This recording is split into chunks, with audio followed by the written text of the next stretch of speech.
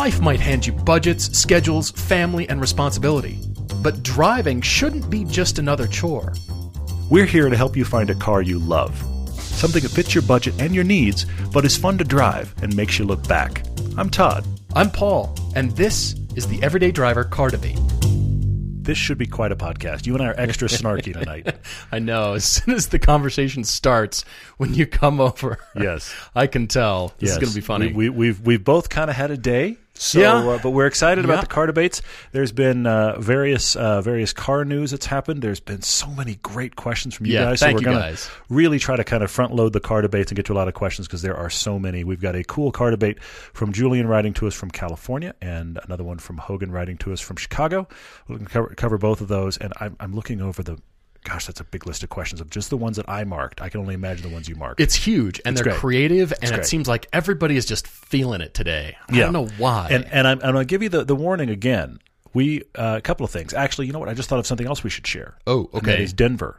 Oh, we're going to do a Denver meetup. Wow, yes. I should mention that because it's coming up quick. And if you're not listening to the podcast the day it's released, if you are, hi, happy Friday. Thank God Friday came this week because I've had a week. But if you're a little bit behind, we are coming to Denver in a couple of weeks. It's actually a little over a week. And a half. A little over a week. Yeah. We're going to try to do some sort of meetup dinner. It's going to be very, very informal, total meetup dinner. So watch this space kind of on Facebook. We'll let you know where we're going to be. Twitter, etc. We'll let you know. It may be Boulderish in that area, not quite Denver, but probably thinking more Boulder. So just think that area. So if you'd like to join us for dinner somewhere, look at our social media platforms. We'll be mentioning where that's going to be, which is interesting. But also keep in mind, 300th podcast is coming up very soon. That is all questions all the time and none of them cars. That's right. All right. Well, guys, we're jumping right into the debates. As Todd said, we've got one from Julian Yu. He's out in Pomona, California. Both of these debates, as a matter of fact, are about a $10,000 car. Mm-hmm. And I will just say I consider the $10,000 car to be a $10,000 to $15,000 car. That's my range that I'm looking in. Well, to your credit. But they did give me some limiters in here that are above 10. Yeah, to your credit, both of these guys said, I want to spend $10,000 and then proceed to give a Paul limiter a few $1,000s above that. So they know who they're talking with. Which I like. For sure. Yes, they know who they're dealing with here. So Julian is a longtime listener, first-time emailer. Julian, hello. Thank you, man, for writing in. Really appreciate it. He gives us the car history, but I want to get to the car that gave up the engine after 205,000 miles. Yes. Right after his friend drove it. He said, coincidentally, I let a friend borrow it. Strange, and then it blew up. I don't know what happened. Yeah. Well, and here's the thing. Here's the worst part of that. If they're actually a real genuine friend of yours, you're not going to call them on it. And there's really no way. There's really no way to know because, truthfully, you could have driven it for that same week and had it back now, and the engine could still blow. There's really no way to know. Or yes, it's possible they hooned it and now it's all bad, but there's just no way. Yeah, very true. All right, so this car is a Lexus IS 300. Mm-hmm. Okay, he's owned an 03 Civic Si. He's had a 96 Civic, a 99 Miata NB. Lots of different cars here. But he's thinking, like I said, in the 10 to 14 range. Somewhere in there. He's a 10 to 14 for sure, Okay. So Julian's wife has a 2016 Scion IM she enjoys. Mm-hmm. But right now they're stuck with pretty high payments because they're upside down after being in a 2012 Focus that gave them terrible transmission problems, and therefore she is anti-Ford. Mm-hmm. I really read that in here. She's got a grudge against Ford right now. They had to essentially sell that car, be underwater on it, and roll that into the loan of this Scion IM. So now the Scion, let's be honest, is now costing them more than it should. Yeah. That is one of the worst situations. I mean, we've known other people in the same situation. It's just bad. And it almost always happens this way, too. It's almost always, we had a car that was so unreliable, we had to get rid of it. And in getting rid of it, we're now underwater. And now what do you have to do? You have to roll that into the next car, which is the worst thing ever. So, Julian, do not apologize that your budget is so low. It is what it is. It very much is. And I liken that to design projects. And design projects that have a lot of restrictions, you have to get more creative. It's easy for Todd and I to say, hey, we've got a $100,000 budget. Well, okay, where do we start? Sure. But with a $10,000 budget with your requirements, which we're going to get to in just a little bit, it also almost makes us more creative in thinking of choices. I'm really proud of the stuff I came up with. I cannot wait to share.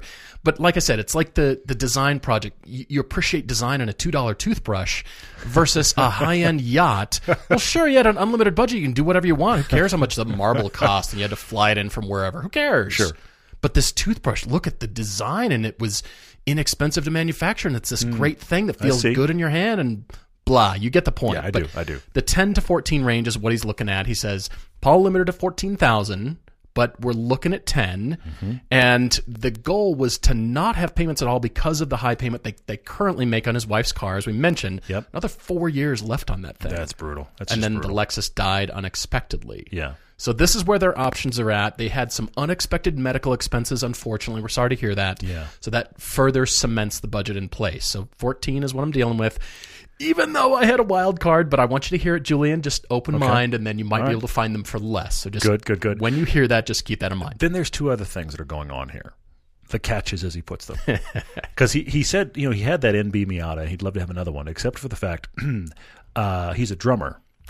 Yeah, and he has to carry his drum kit places. And his wife, if the world were on fire, the lava, the flows that are happening in Hawaii right now. If the lava's coming down the street and she needs to save the car, his wife could probably drive stick. But short of that situation, his wife does not drive stick.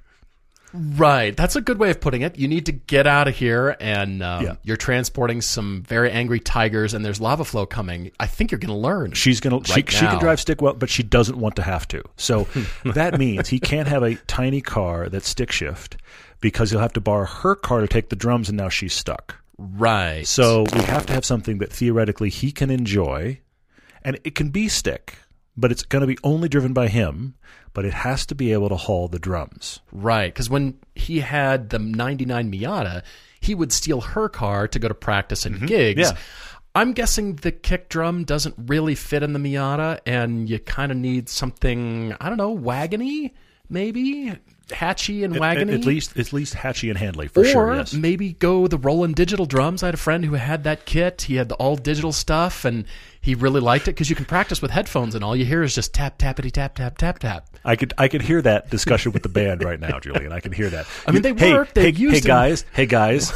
I love what we do. I'll be at our next gig, but I just want to let you know I bought a Miata, so I sold the drum kit, but I bought these digital drums. It's going to be awesome. Really, guys, believe me. I kind of like that idea, actually. Well, you can change all the different sounds. You can get so many different sounds out of the different pads because you can buy a ton of pads, and they're all digital, and you can go right to the mixing board anyway. And they stack in a Pelican case that fits perfectly in the back of the Miata. Problem solved. Julian, thanks for writing in. You're buying Miatas. Perfect. Well done. The drums are expensive. The car has to be really cheap. Anyway, that limits our budget even more. So he says, all right, even though Julian prefers stick, he's okay with the automatic, all right? And I'm guessing his wife might want to drive the car after we get done suggesting some things. Okay. He's out in Pomona, California. Have you ever been out to the drag strip out there, Julian? Fantastic place. It's actually a lot of fun when the NHRA comes through. But it means that he's sometimes also driving in LA traffic, which makes automatic something 30 miles really east of downtown. You're really not going to complain about that at all. Right. Sometimes he goes to Orange County, but okay, he's got some commuting to do, and he's got the drums. Yeah. He says he can fit those into smaller sedans like the Impreza and the IS300. The IS is dead. It's behind you. It's in your past. But he's been looking at this first-generation Mazda Speed 3, even though he's not a huge fan of the torque steer. That's part of its charm. You could look at it that way. That's fundamental to who it is, yes. I mean, it's kind of goes hand in hand. He's also looking at the first-generation IS250 and IS350s, which is his choice. Second choice for him is an Acura TL for his budget. Kind of looking at the late 2000s Subaru Legacy GT. But he's thinking, well, head gasket issues on the high-mileage Subarus. I'm not sure. And then he's also extra cautious about anything German because of maintenance, especially at that price point. Sure. I definitely get it. You can't really shake this stigma, apparently. So, yeah, I've been thinking A4 Quattros, E46s, but I'm going to leave that off my list for now. Okay, good. I'm going straight in. Okay. And again, don't worry about your budget because to start off with, I found you something that's almost half your budget, Julian. Wait, hey, everybody listening, hang on. I knew that was hang going to be on shocking. to something, and if you're commuting, hang on to the handrail, because this is, I don't know if this has happened before. Paul is coming with half the budget. Well, that's where I'm starting, because then I will promptly you'll blow it out. I get that. All right, so it's a 2001 Honda Prelude, 51,000 miles. Okay. It's available in Georgia for $7,900. It's a fun little car. Now, how are we doing on drums? Not so great. I'm still thinking of cymbals and kick drums, and even the big floor toms are going to be a problem with that car. So this is why you like the digital drum. Digital drums. I get it. That's funny. So just saying, fun, inexpensive cars. You have to go back, yeah. but who cares? It's a Honda Prelude. They're a lot of fun. I still like how they look. They are cool. Many Honda Fits. Many Yes. Honda Fits. Yes. For your 10 a to plethora 14. of Honda Fits. Yes. Would you say we have a plethora? Yes. And then I went to the Honda CRZ EX. Good. Okay. Found you one with 27,000 miles for $11,900, Julian. That might fit the drums, maybe. Now, Maybe. it's marginal. I went kind of to the, Honda Prelude hatch is essentially what this car is later on down the road. Yeah. So maybe, again, it depends on if you can leave the kick drum and the floor toms at the place where you practice and just bring your snare. Guys, we're only playing gigs where they already have a drum kit. That's what we're doing from now on. I mean, theoretically, drummers should be carrying the lightest load possible. They just roll up with their sticks, and that's it. Hey, I brought a few mallets instead. All right. So that led me to your car, Mini Cooper. Okay. Yeah, I see it, for sure. Because for this sure. genuinely has a chance to fit a drummer's life. Yes. Take out the back seat. It's practically a pickup. I mean, I genuinely use mine like a pickup. You could fit a drum kit in there, no problem. If it's a pickup and then you have the tonneau cover that fits, sticks up a little bit. Anyway. Terrible. Suddenly we've got a Nissan Pulsar NX. Anyway. Yeah, well, hey, it was modular. It's Remember great. those cars? It's all you ever need. So I found you a third generation F56. This is the 2015 Mini Cooper or the Mini 1. Two-door hatch, all right? Okay. It's not the S, but this car had, remember, the 1.5-liter three-cylinder turbo in the base, the entry-level car. If you want the Mini Cooper S, that bumps you up to the four-cylinder, more horsepower. Yeah. But this one that I found you, 6-speed auto, so right within your price point, okay? Sure, so it's sure. 13 or so right in there. I bet you could find a bunch of them. But I wanted you to have a more modern car and something that you wouldn't fear, okay, even though it technically is German, it's still going to run like the hatches, Hopefully. the long-lived hatches that we know and love. Do a lot of Mini research because you have a ton of Minis you can work with. I mean, obviously I have the older, it's the R53, and those tend to be, at least in Mini world, fairly reliable. But then there are the oddballs, and there are some generations more than others. Do your research, but I like that you're bringing up Mini because I actually hadn't gone there. I'm like that you're bringing it up because you can find so many options out there. You could chase the right one. You may find the weird car like I've got. Who knows? Yeah, that's kind of what I'm thinking. But that brings me to my wild card choice for you, Julian. All right.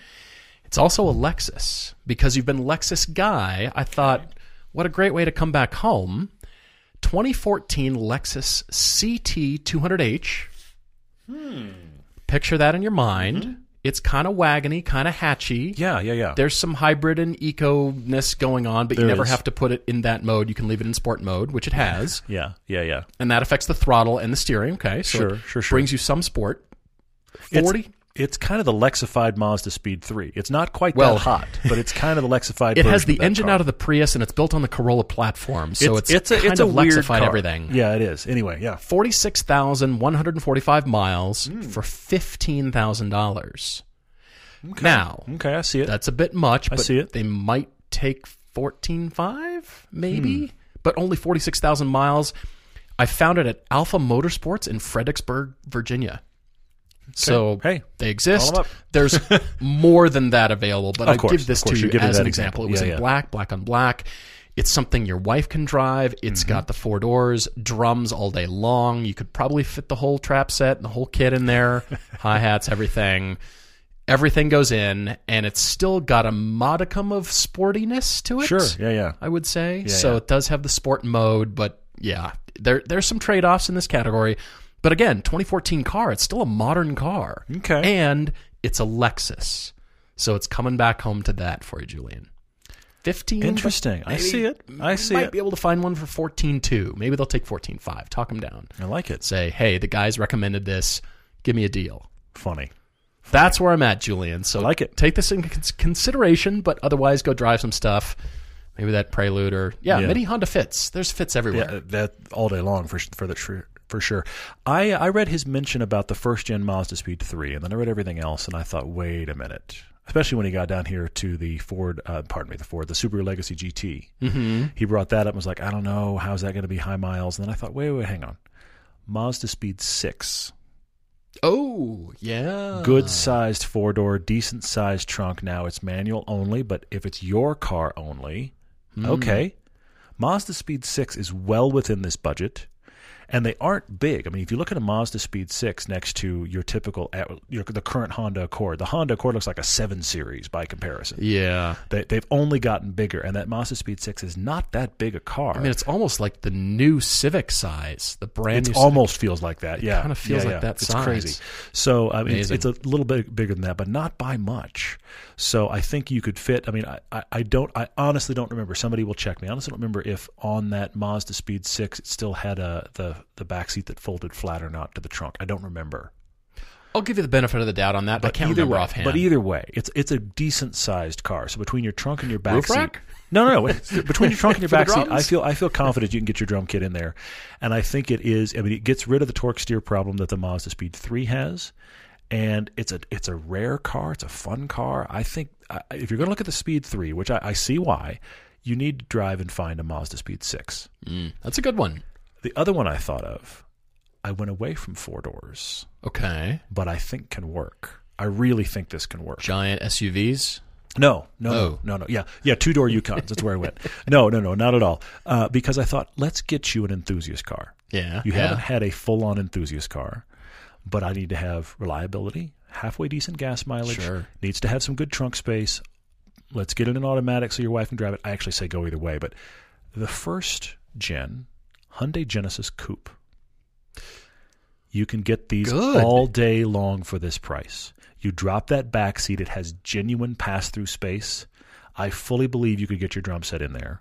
I love it when I forget about a car and then it comes back around to fit a certain situation. Isn't that funny? It happens all the time. It's crazy. Yeah. So, I mean, look, you could say, and somebody probably is saying it out there, you could say 86 as well. But the Genesis is a nicer interior. You're not a guy looking to track. You don't have a history of running back roads. I think the Genesis is a better call for you. I think from a commute standpoint, it feels like a bigger car, more substantial car than the 86. Agreed. To be honest. So I think the Genesis Coupe, I think in spite of being 2 doors, because you're not worried about child seats, you're worried about where do my drums go? Fold that back seat down, figure it out. It's going to go in there. Right. And I personally would recommend the V6 over the 2-liter turbo.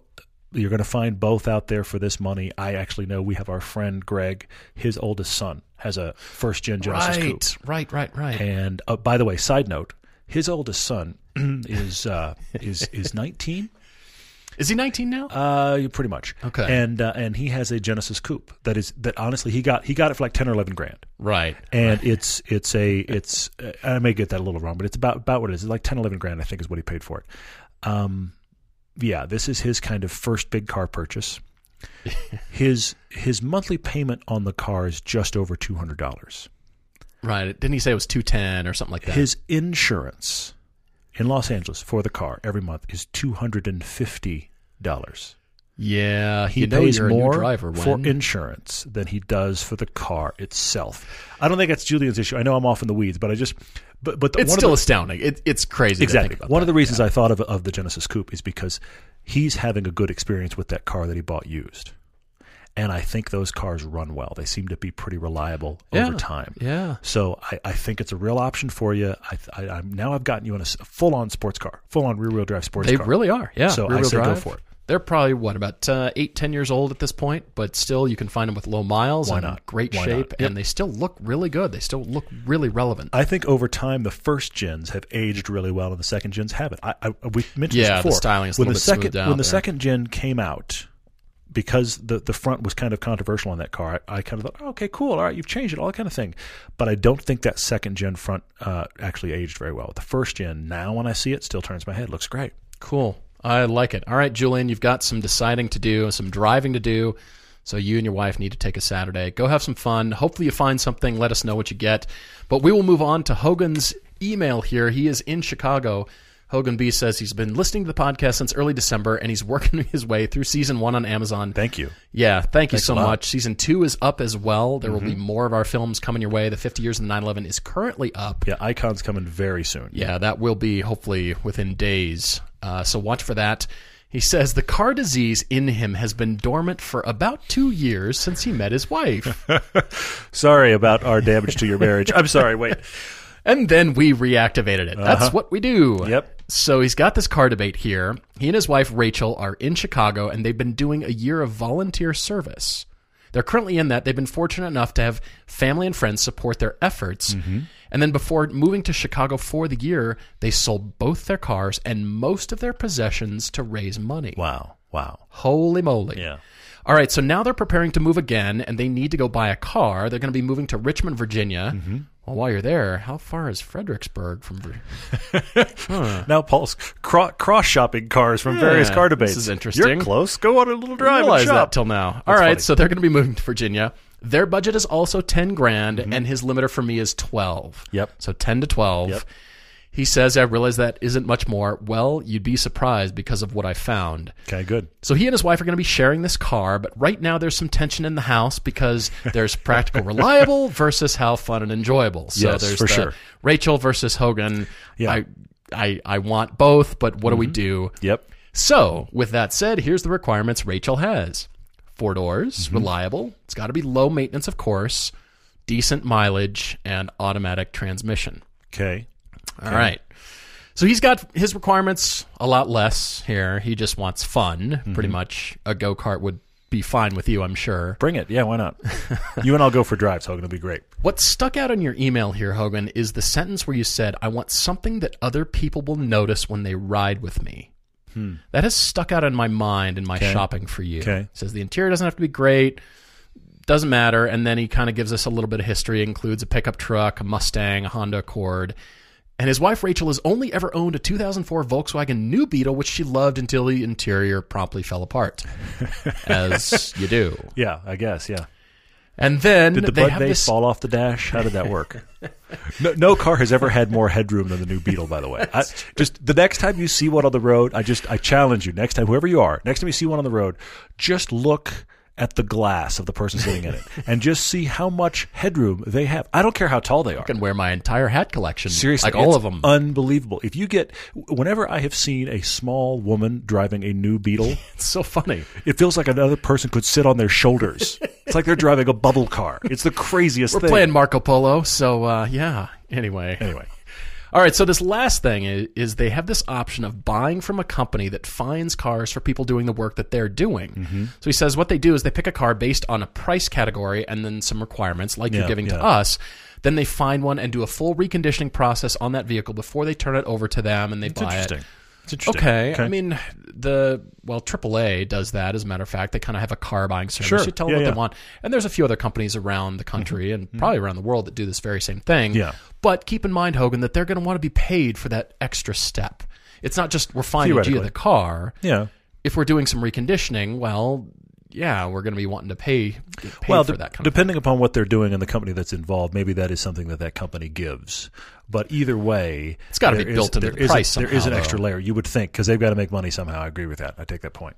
I came up with a car for Hogan, and I came up with a car for Rachel. Okay. You guys duke it out, and you have at it. I wasn't quite sure. Oh, wow. Where to leave it. Not only have we interjected this problem into your marriage, but Paul's going to give you the two sides and just go, have fun. Good luck, kids. Pretty much. It's like Celebrity Deathmatch. Remember that? That's terrible. That's terrible. Here's the cars. Have at it, and they're giving of them. They gave away their stuff. They're giving of themselves. They're being nice people. And into the middle of that, you drop kind of rock'em sock'em robots and just say, "Have fun." And I'm giving you options here. I don't see a problem. Okay, the car for Hogan. Is a 2016 Ford Fiesta ST, 46,000 miles for $7,500. Did you know? Kidding. I found it in South Dakota. $7,500. Everyone. Fiesta STs are now $7,500. $7,500 for just Fiesta in case ST. you didn't get that. Yeah, Fiesta STs, and this is a 2016. Only 46,000 miles. Is it salvage? Is it cubed? Did somebody grind it across a parking lot? It's ready to rock. Could show you the listing. It's gray with black wheels, but who cares? It's a Fiesta ST. Who cares? What? $7,500. They are now that low. Can you believe it? No, I can't. That checks every box except for the automatic transmission. Yes, it does. However, I'm going to think that she will probably put the kibosh on that and say no.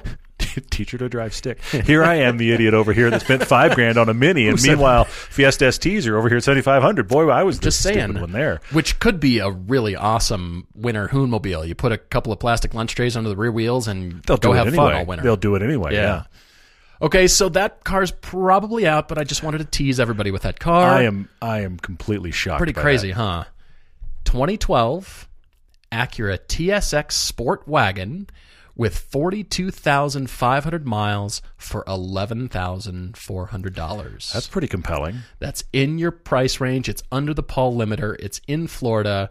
Rachel, this is your car. And, Hogan, it does fit the bill. It's something that other people will notice.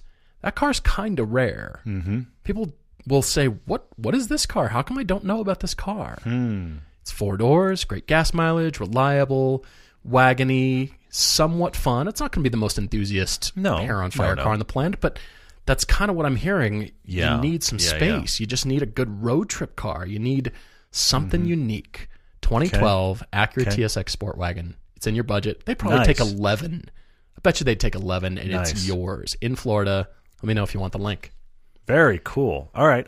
Wow. All right. I went all over the map. My wild card is the one that I'm kind of happy about. You're still stunned about Fiesta STs. I'm trying to reset myself. It used to be 12.9, but no longer. God, that felt like that was 4 podcasts ago. Things are dropping. Anyway, I am going to mention, look, you're wanting to have an enthusiast car. You've never really had a car you consider a true enthusiast car. You've asked a little bit to kind of have your entry into enthusiast cars purchase here, and that Fiesta ST gets it done. So thanks for listening. And and we're done. So as a result, look, I want to bring up 2 cars that I think really fit the category of being enthusiast cars that are friendly for you, but cars your wife will like. The question mark I have on both is the reliability question. Sure. Because they're both German. One is a 3 Series BMW. You'd be amazed how much 3 Series BMW you can get for your money. I looked probably today. Pretty new, right? I was shocked. I looked today, and I put that hard cap on at 12,000. And I put another hard cap on at 60,000 miles. Oh, really? And still had pages of options. And I'm talking 07 and newer. Really? So if you're going to shop 3 Series, or the other one I have for you is the Volkswagen GTI. Nice. Both of those cars, I think, check every box. I think Rachel would be happy in it. I think you'd enjoy driving it. The thing is, you're going to have to shop not cars, but owners. Because there's so many pages, you're saying? Because there's so many available? Well, what I'm saying is shop owners. Who is the owner that owns this car? That's good. This is what I'm saying. Kind of like when I bought my Mini. Yeah. See if you can find somebody. And I remember I stumbled across one that was like a guy and his wife who owned it since new and taken great care of it and had 50,000 miles. Like, I'd buy your car. Wow. I think if you shop those cars and you find and don't get them from a used car dealer because you don't know what the status is, but if you buy them from a person, it's true, and you can find out the story of the car and it's been well taken care of, I think then those cars in your price point will be reliable for you because you know what you're getting. So 3 Series, I think shop 3 Series, surprise yourself at what's possible. Volkswagen GTI, you can just get them. You can just go out and get one. They exist for this price, and I think you guys would like that car. In that same category, the Mazda 3. Excellent. A surprisingly fun car to drive, but yet it's also, for Rachel, it's a normal car. It's just a car. Go out, drive it. It's going to be reliable. They're available for this price. And fun and probably pretty new, too. Yeah, you can do pretty well for this money. So shop Mazda 3s. Those are a good one. Excellent. And then my wild card, because I think in 300 podcasts I maybe have brought this car up one other time. Oh. You're going to go, where do I get that serviced? Because it's a fair question, but it's not a complex car. You can get them for this. The Suzuki Kizashi. Oh, my gosh. Yes. No when you mentioned kidding. to me this budget and you said you want a car that people are kind of curious about, every time I see one occasionally in Salt Lake, every time I see one, it turns my head. And they're not common either. They're not, and they look great still. They're great looking. They were great little 4-door... whatever you envision in your mind, this is the size of a Honda Civic, that's the Kizashi. It's that size. I just like saying the word, really. It is, absolutely. It's a good-looking car. It honestly it's one of those situations, kind of like the Chevy SS or the Pontiac Solstice kind of world. Right. They're good cars as a brand is dying. And parts and service is the question mark, though, for that car. I mean, what about just filters, oil filters that fit that car? And what about... I can't think in the modern time that you're going to be like, I don't know where to find it. I think there's got to be available. because they're out there, they're on the road. It's not like they're not on the road anymore. I see a few here in Salt Lake that are driven a lot. Sure, and they're going to be on the East Coast, and there's probably a lot of availability out there. And they aren't complex in that, what is this? It's not like buying yourself a Fisker, where it's like, how do I get this serviced? You know what I mean? And there's a question coming up about Fiskers, and I'm coming back to you. Don't just wait. But here's the thing. You could go to kind of any mechanic, and they could figure out how to work on your Suzuki. It's not going to be some weird thing. Yeah. It's going to be unique. They don't have great interiors, but they have solid interiors. They're nice cars. They're all-wheel drive. They're decent to drive. I remember driving one. They're decent to drive. They're actually surprisingly fun. So I know I'm in wild card territory because it's who makes Suzukis, but this will get you looked at. It'll get you, what is this car? Because it's a cool little car. Staying there is my wild card. Fantastic. Wow. Excellent stuff. I love stuff like that. I forgot about. Yeah. Cars we forgot about. I was reading along, and he made that comment about, I want a car that people are kind of curious about, and I went, wait a minute.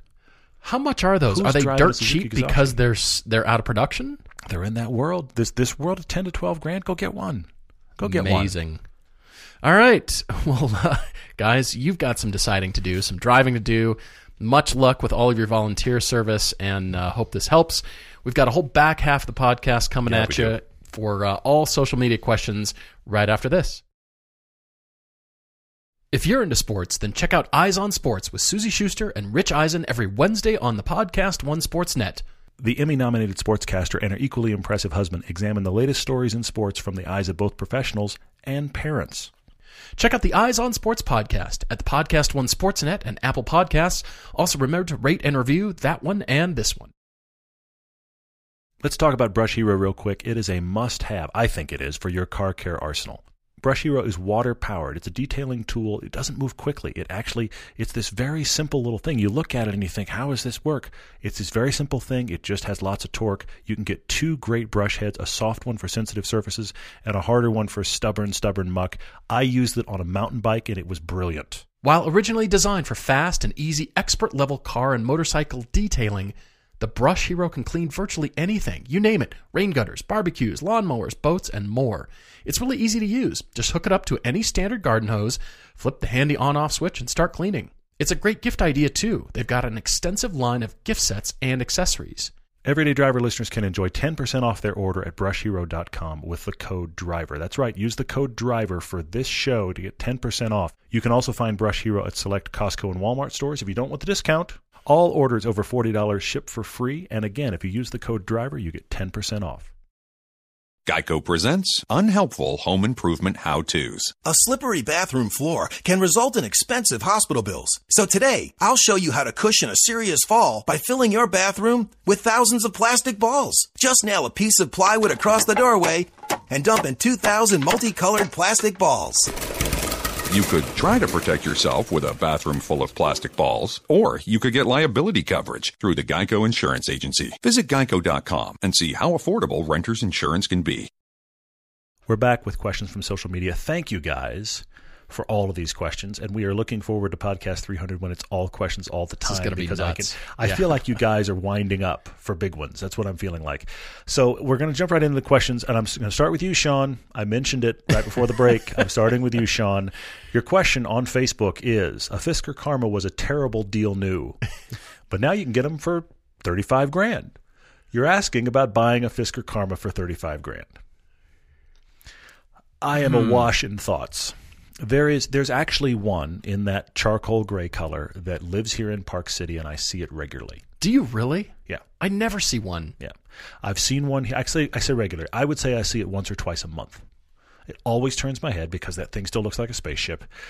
And I'm pretty sure the people here in Park City that have it probably bought it new. Sean, my number one question for you with this car is, who's going to work on it? Yeah. Because does it share enough tech with the upcoming, whatever they've called, what are they called, just Karma now? What is the company that this became? It's been rebranded as Karma. The Fisker name has dropped, so the Karma is the Karma. How do you like that for Karma? So there's that. So there's that. Is that far enough along that the tech side could be serviced? Now, a lot of the underpinnings and stuff were partnered with GM. So theoretically, if you get somebody that knows how to work on the Chevy Volt, they theoretically should know how to work on the Fisker. My problem is not that it's $35 grand and should you get one. My problem is what happens if, and I mean this, anything goes wrong. Because it's not like the Suzuki I mentioned before, the brake. That car I could roll into any mechanic, be like, fix this, and he'd probably go, yeah, sure. The Fisker Karma, half of them are going to look at it like, did you land a spaceship in my bay? Yeah, because you did. Mm-hmm. If you had said they were 15 to 20 grand, I would say take the leap. 35 or so grand, you're taking a gamble on what if it stops running. Yeah, I liked the commentary on dropping a V8 because Bob Lutz did. He called it the VL Destino. Yeah. And he dropped the 6.2-liter V8 in that thing and kind of gave it the power and engine that it should have had from the beginning. It's the classical thinking of everything would be better with an LS, and Bob Lutz just proving it, yeah. I mean, he kind of did, just because he can, but yeah, it was very interesting. I'm actually surprised to see that design and how long that and iterations of it are still around in various forms. From the original Fisker out to the new Karma company, and they're funded and they're selling cars and they're building them, and you can go buy one. They still look really cool, but it's amazing. But you're buying dead tech. I hate to say it, but who services that? Yeah. Cheap though. Yeah. Here's the thing. Look, I'm reaching a little bit to say this. It's not quite a steam car, but it's in that area. You know what I mean? Yeah. You're buying. Yes, this worked. I'm sure it can be worked on. Who is the person that knows how? Right. Okay, so steam cars for everyone. That's that. Thanks for listening. Love it. All right, over to Instagram. I'm going there. Joe P87. Said, any suggestions for how to get my wife to stop putting her feet up on the dashboard? Oh, no. Okay, you went with this one. All right, I am. All right, go. George Mystic Negro says, ask nicely, which I agree with. That is the start. That's the beginning. The legend continues, says, ask her calmly but firmly to get out of the car. Yeesh. I don't know about that. That ends badly later. That is a current victory for a larger loss later is what that is, yes. Then Cold Iron says, tell her about the girl who had her feet slammed so hard in the windshield she had permanently damaged legs from the airbag exploding. There's been multiple stories like that, and some of them are grisly. Yes, and so there brings into the safety issue, which can always be compelling. I'm always with the ask nicely. Just, hey, it just kind of bugs me. Could you not do that? I'm also going to the place where it's just extra work. You know what I mean? I want to keep the car clean, and for the same reason Cheetos are not allowed, because it's not you, it's the extra work for me. So instead of saying, could you get your greasy dogs off the dash, just say, honey, could you...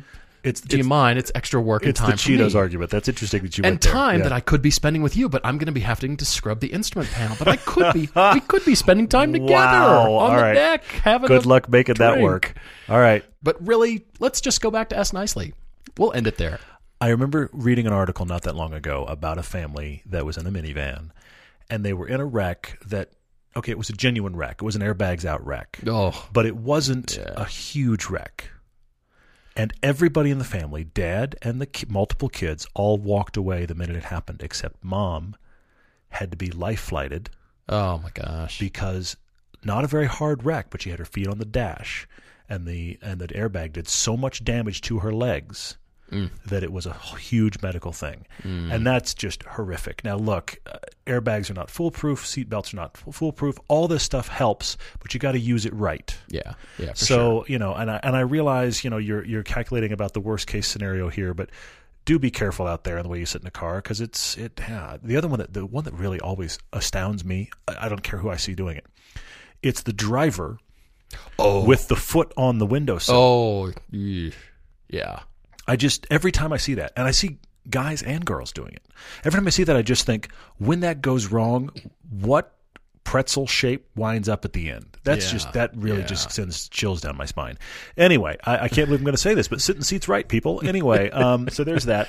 Cam Automag on Instagram said, okay, you have to jump one of your cars for reasons he can't currently explain. Yeah, I noticed this. Which car is seeing airtime? And I have the answer. Let's launch that Mini. I want to launch that Mini. I like it. I'm half excited now. And that sounds awesome. As long as we can film it. Are you kidding? I kind of want to do it now. I'm kind of like, wait. We could do the Top Gear thing and launch it off the ski jump. What do you say to your insurance agent? Yeah, it was stolen. It got totaled. How is less important than the fact that it's totaled? Don't really know. Okay, so I'm looking through questions here. Bandit89 asked us, what do we consider it to be a truck? Oh, this is hard. Where's the line between a car, an SUV, and a truck? The line's getting more blurry with small SUVs and large cars, which I agree with. Mm-hmm. Honestly, I think it's pretty straightforward, and that is body on frame. That's where I was going to go to. Yeah. The Expedition is body on frame, even though it has independent rear suspension, which is why I like it so much. You can tow a bunch, but it still has independent rear. Mm-hmm. It's very rare because the Suburban's got a solid rear axle. Mm-hmm. But yes, body on frame to me kind of is the delineation because there's so many big SUVs that are unibody. Yeah, but I don't see that. I mean, I don't really consider it a truck, even though they're big. Yeah. So it's not size related. To me, it's body on frame. Okay.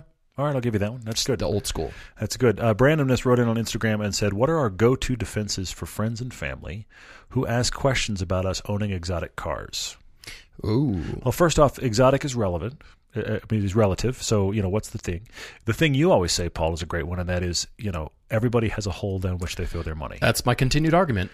And so, somebody says, how can you own a car like that? I'm not saying this to start a fight, but my point is, whoever is asking you that question, they put their money somewhere you think is frivolous. Sure. So that's a tough argument. I've had conversations with people at gas stations. Now, granted, my big thing is with the Lotus Elise, it looks much more expensive than it is. Does that have a V10 in it? It doesn't, actually, which is, the V10 would fit in the entire car. I wouldn't fit Still anymore. My favorite question ever. It is awesome. But people have asked me about it before, and one of the conversations I've had with people is, you know what? My car payment's probably about like yours. Yeah. Which reframes the conversation. Yeah, it strips people's gears. Yeah. But then you have the conversation. If you park next to somebody who's driving a brand new fill-in the 5-seat SUV, it cost almost what my Lotus did, probably more depending on how much one. The nice loaded-out Honda Accord, more than the Lotus. So that's a conversation. Now that's not always the case. Maybe you spent a ton of money on it, and if you spend a ton of money on it, I go back to what is the thing they spend a ton of money on.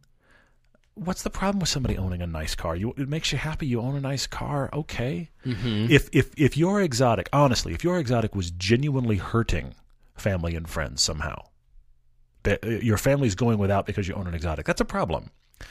But come on, drive a car that you find fun. And what's the thing they do? We all have our thing. Drive a fun car. Sure, I hear you. All right. Well, there's a question on here about cars and coffee from Simtar Star. Oh, I like this. Yeah. He's asking for quick basic tips for a first-time cars and coffee. Where do I park? Am I supposed to find other cars like mine and park near them? Sort of find your friends, find your people. Or is it only cars from people who register? How do you not be obnoxious? How do you kind of fit in but still stand out? What do you do? Mm-hmm. Honestly, there's really no rules unless it's big enough where there's people directing traffic. Yeah. If it's just a lot and people are showing up, there's no rules. Yeah. And if people are congregating in the middle of the aisle, you can slowly cruise through.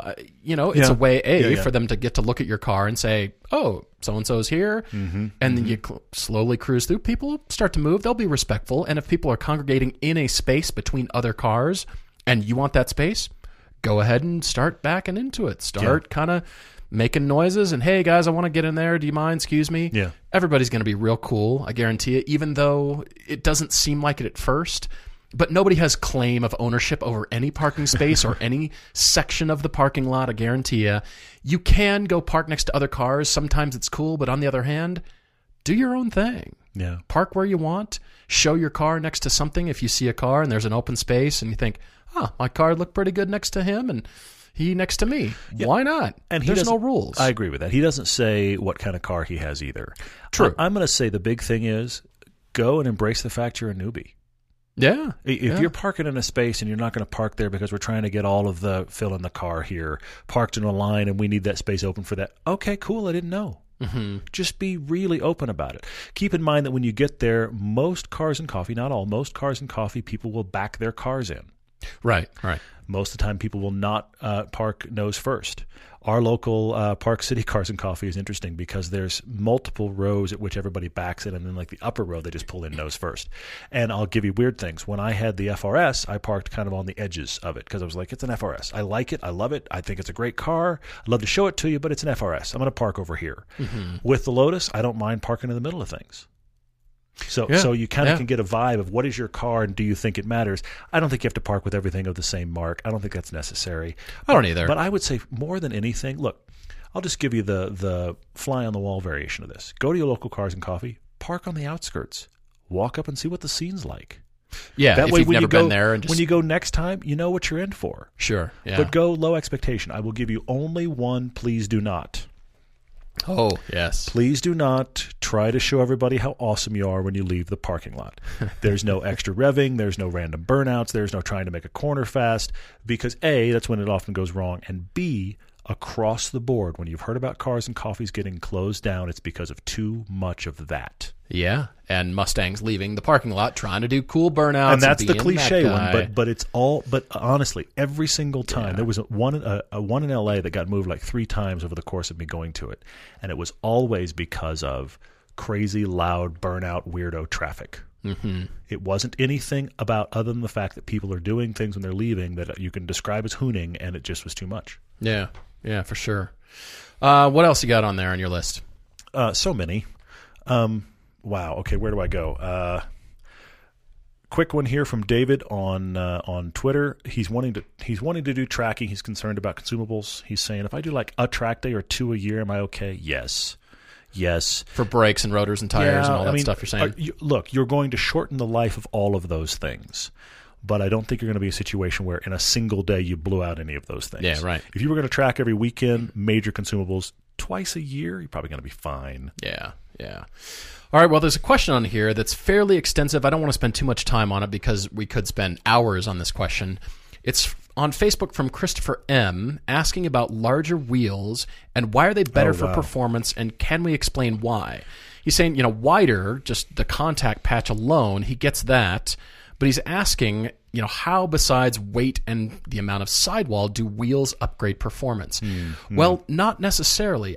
It really, in this day and age, it's a balance of what you want to get out of the car. Because with carbon wheels and the proliferation of lightweight wheels, you don't have to go very large, or you can go larger now to get the lower sidewall and the wider tire. You can go that way now. Yeah. But in general, in the past, it's been because of weight. I mean, my favorite is when you see giant SUVs and 24s and all this stuff, and the brakes 30s. Are tiny. Yeah, exactly. Yeah.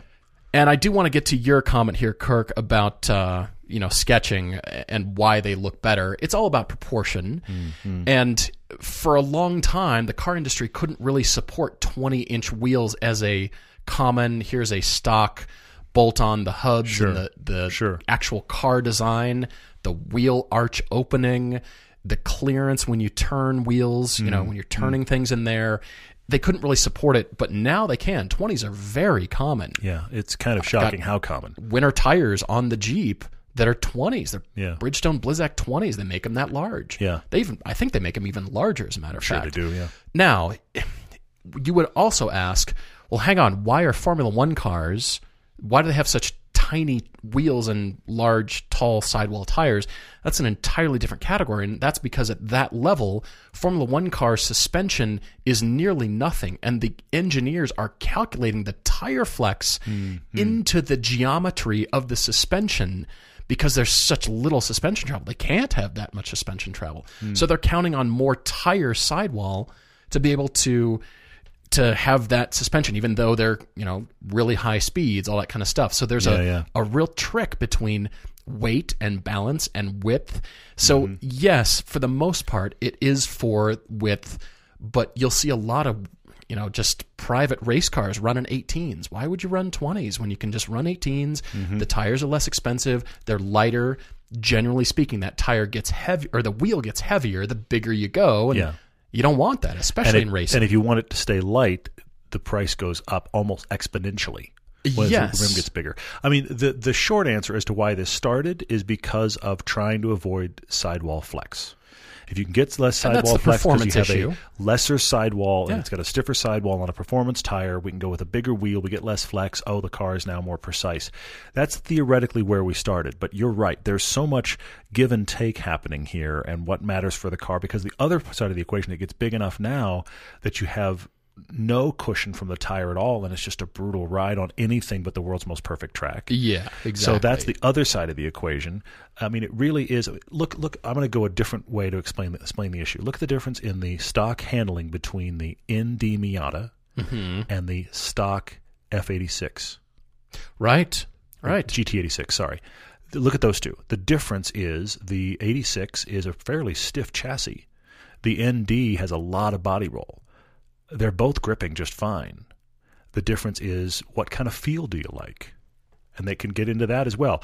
Look, there's so much testing that can be done here that we shouldn't even have this And there's discussion. lots of articles that have been written and lots of testing by a lot of magazines, going the +1, +2, and then going the other way. You can over-tire, you can under-tire, and theoretically, the car company has done plenty of R&D to go, that's probably the good sweet spot. That's my other point. And with that, they haven't just plopped a set of wheels and tires on it.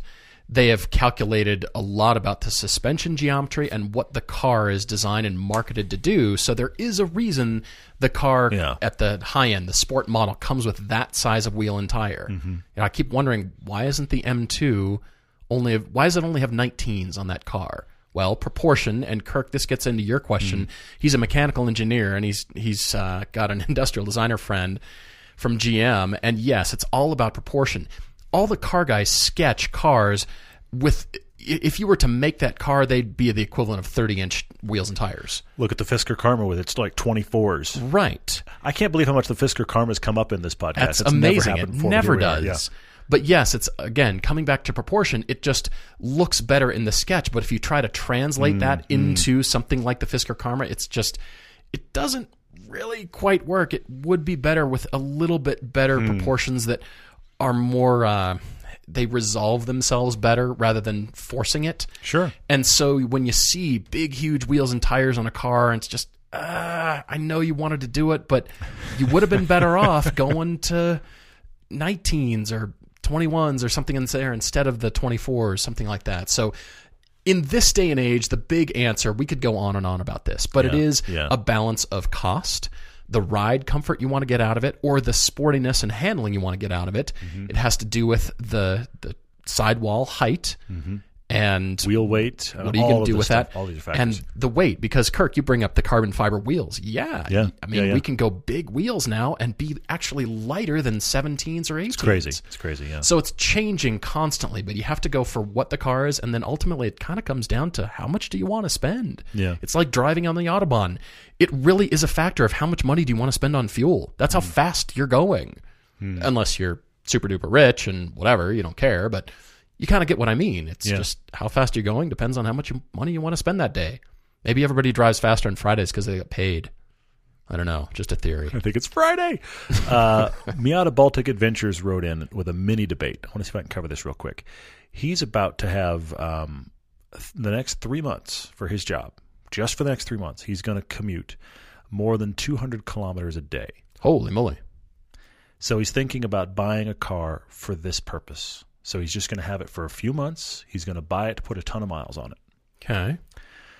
I'm wondering, it sounds like, because you're talking kilometers, you're not in the U.S., but I'm going to start with the U.S. version of this car. The Chevy Volt. So it's the Opel, what was it, Ampera? The Ampera? Yeah, overseas. Yeah. The reason I say that is because they've dropped a ton in value, so you can get one pretty inexpensively. You're going to have, like 25 miles, so let's say 40 or something kilometers on all electric. And then it's going to get decent, but not great gas mileage, but decent gas mileage. You want this to be a four-door car that could also carry family and a dog if need be. It's big enough for that. I also think at the end of 3 months, it's going to be almost a wash in what the car's worth. I think you're going to lose very little money in that 3 months. I don't think, they're not worth much now. I think 3 months from now with a bunch more kilometers on it, you're lost a little bit, but not much. You get in it, you get out of it, you can be done. Now, look, we could go chasing off a bunch of other tiny little hatchbacks, but certainly do this as well. But that car stuck out in my brain as just get it, commute in it, be done with it. I like that. There's a question over here on Facebook from Thomas P. It says, favorite air freshener scent? Oh, gosh. And least favorite, too.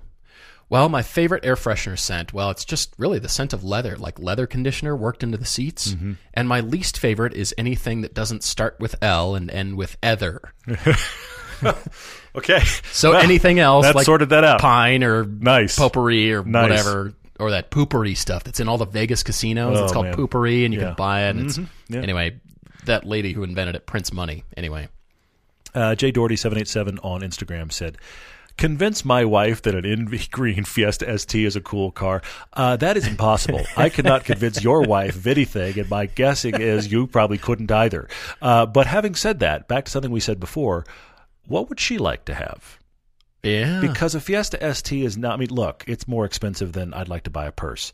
We talked about the purse tax before on the on the podcast. People have talked about the kitchen tax. One guy wanted to have a really nice car, and his wife said, I'd like a really nice kitchen. And he bought her a really nice kitchen, and there he went and got the car. But what is the thing? What is the thing she would like to have? Because here's the thing. My wife, who understands my crazy proclivity for ridiculous cars, if I brought home an Envy Green Fiesta ST, she'd be like, wait. So where are we going? Wait. What vacation That's actually your car now? Yeah. She would have so much of a struggle with me having that car, and she knows what a bad case of this disease I have. So I'm gonna say, have a conversation with your wife about, look, I just want to do this. It's going to be funny. I want to enjoy it for a bit. It's not going to be a forever car. I just want to have it for 6 months or a year and just enjoy this car. Why not? It's a fun color. Let me play and see. She loves you. She's going to find the reason why that makes you happy. But the question is, what equivalent kind of thing? And I'm not even talking cost. I'm talking about what's the crazy little thing she'd like to have. Yeah. Have the conversation from that point, because convincing her it's a good idea, it's not a good idea. It's a Fiesta ST. It's a ridiculous car, but man, is it fun. And get it in a crazy color. I applaud you for that. Maybe it'd be less than $7,500, Who knows, man? At that color, maybe. Who knows? Hey, steel. Just saying. All right, well, our friend the Reese asked if there could ever be a resurgence of wheel-to-wheel racing, or do we think motorsport is less relevant to the average working guy than it was in the 50s and 60s? Well, yes, I take your point, and I think you mean anything that is not the highest level of racing, like Formula One, even Le Mans, even some of the GT classes in Le Mans. Yeah, I definitely get your point, because a lot of the high-end racing is dominated by teams with money. You win and you're competitive only if you have money, because you can buy everything. It's like the New York Yankees. They just buy the talent, right? Okay. Discuss. I know that's a controversial statement, but I'm just throwing it out there for well, that it's sports, so I'm sake. Lost now. It's just talking about the white noise over I'm here. Too. You get the point. But yes, I still think there is, and the resurgence is coming in the form of everybody discovering it, or people watching series that aren't the highest end. Mm-hmm. I mean, the Pirelli World Championship is a great one. There's wheel-to-wheel racing, genuine close-quarter racing in that, and it's not the high end. But you've got Audi R8s and Cadillacs, and there's still privateer race teams. Yeah. Chance invites us out to the track many times, and I wish we could go more. He shoots amazing shots at those things too. Yeah, and there's genuine at the. Almost, I've just crossed over into the pro ranks. I used to be amateur, but I'm running a team now. Those kinds of race series, whatever they are, I still think that resonates with a lot of people, and people are kind of into that more, even though I do love Le Mans. I love Formula One. I think, you know what? You're touching on something that's dawning on me as we're talking, and that is, I think the average person, not the race freak, the average person, I think when they recognize the car as something that looks vague like something on the road, I think it engages them more. Why do NASCARs have Toyota and Chevy badges? They're not a car you could buy, but there's that. They're trying to get that connection to something you could own. Oh, it looks kind of like an Impala. Not really. They're nothing. Yeah. The name is only thing. I think when you see Ferraris and Lamborghinis and these kind of things, the Corvettes that kill it in their series, but it feels connected to cars you see on the road. I think that connects more people. I don't know that racing is ever really going to grow again, but I still feel like that connects people to it. Yeah, for sure. All right, what else? Anything else? We've got Duncan Yu wrote in on Facebook. I found this one. I'm still debating it. I think it's that difficult. Track Daily Crush. Oh, okay. Fiesta ST, Civic Type R, GTI with Performance Pack. Ooh. Track Daily Crush. I do think this is difficult. Ooh. I think I have an answer. This is one of those answers where I may change it after we record the podcast, but I think this is my answer. Okay. I think the track car is the Fiesta ST. Because while it's not the fastest of that group, it's a laugh and it's disposable. I wouldn't feel any mechanical sympathy for hooning it until it broke and then fixing it or buying another one. Now you've discovered they're $7,500. They are. Fiesta ST track car, why not? Now, a big track is going to run out of breath, but it's just going to be fun. So Fiesta ST for the track car. I'm considering in this situation, I went to the extreme part of the daily. I'm commuting in Los Angeles. I'm going to go GTI. And I'm going to, shockingly, crush the Civic Type R. Wow. I know you're surprised. I'm surprised too, but I think that's my answer. I'm crushing the Fiesta ST because of your reasons.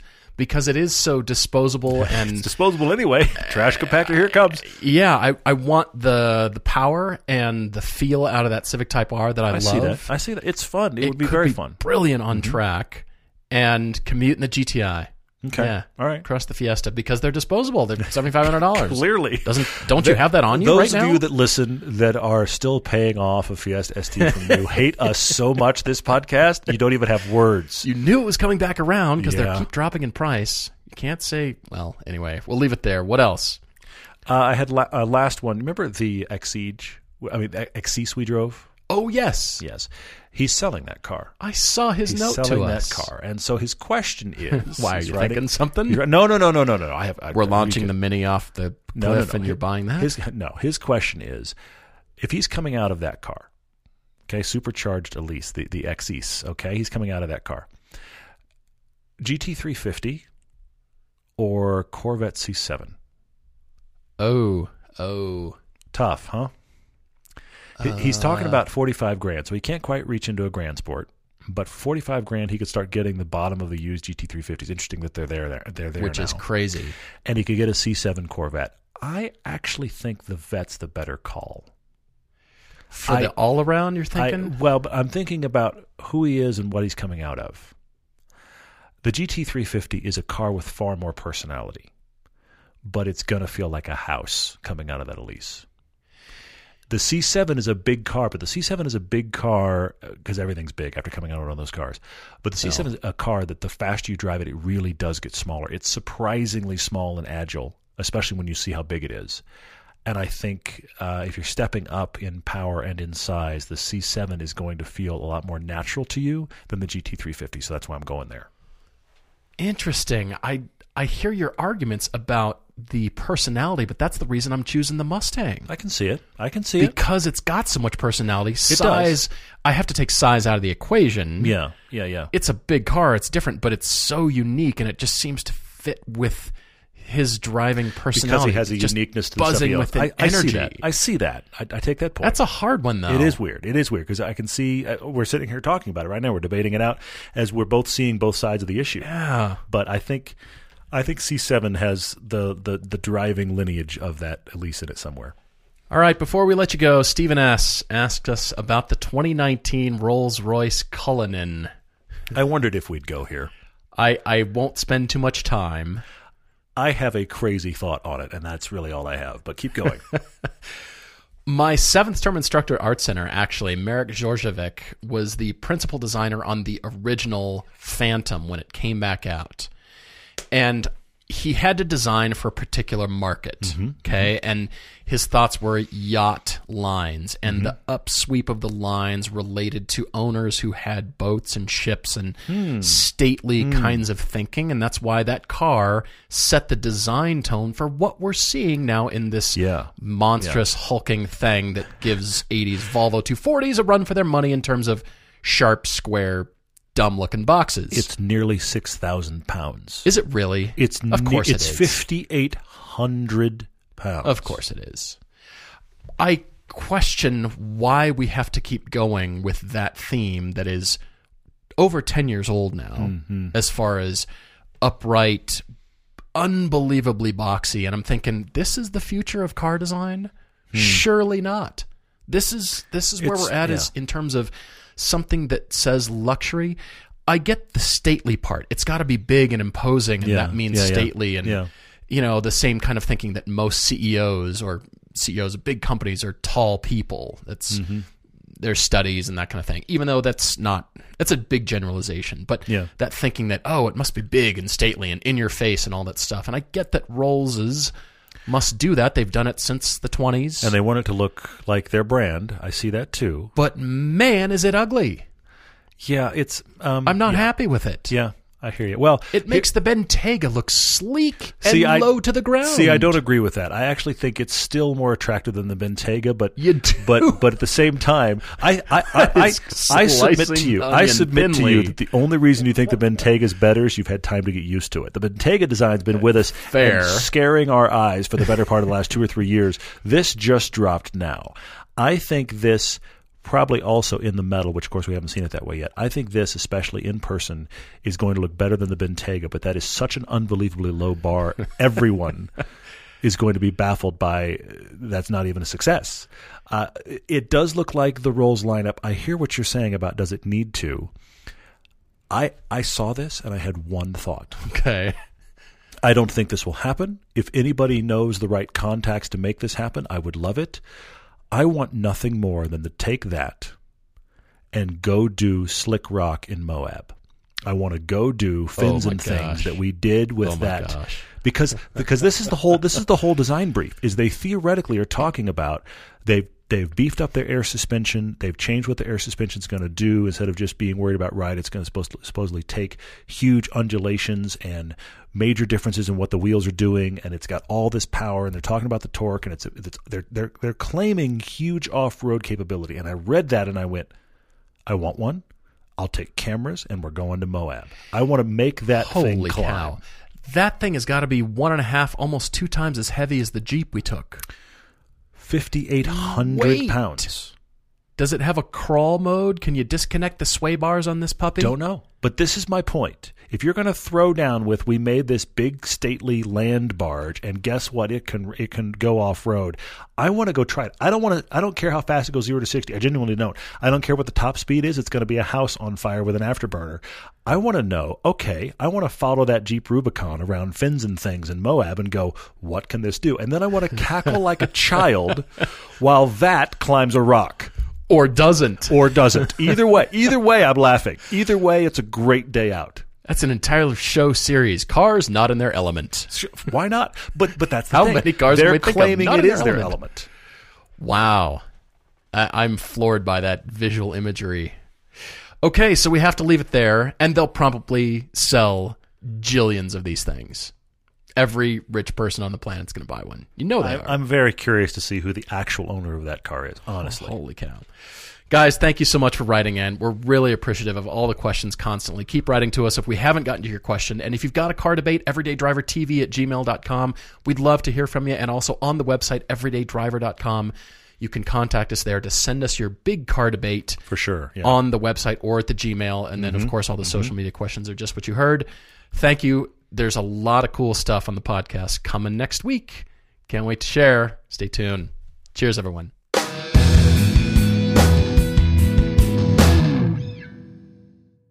Technology Truths, brought to you by Geico. Technology Truths. Truth, you will certainly send any text about your supervisor to your supervisor. What's with Janet's bangs? Did she lose a bet with a weed whacker? LOL. And send. Wait, no. Truth, it's so easy to switch and save on car insurance at Geico.com.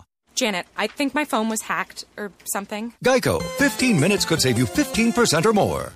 ADT can design and install a smart home just for you, backed by 24/7 protection. A new smart home at your service, customized for your lifestyle. Set up custom automations unique to your home to automatically do the things like lock the doors or set the thermostat when you leave. Even close your garage door from virtually anywhere. ADT will set up your home with multiple smart home devices and security features like indoor and outdoor cameras, locks, lights, and garage door control, even video doorbells. Visit ADT.com/podcasts to learn more about how ADT can design and install a secure smart home just for you.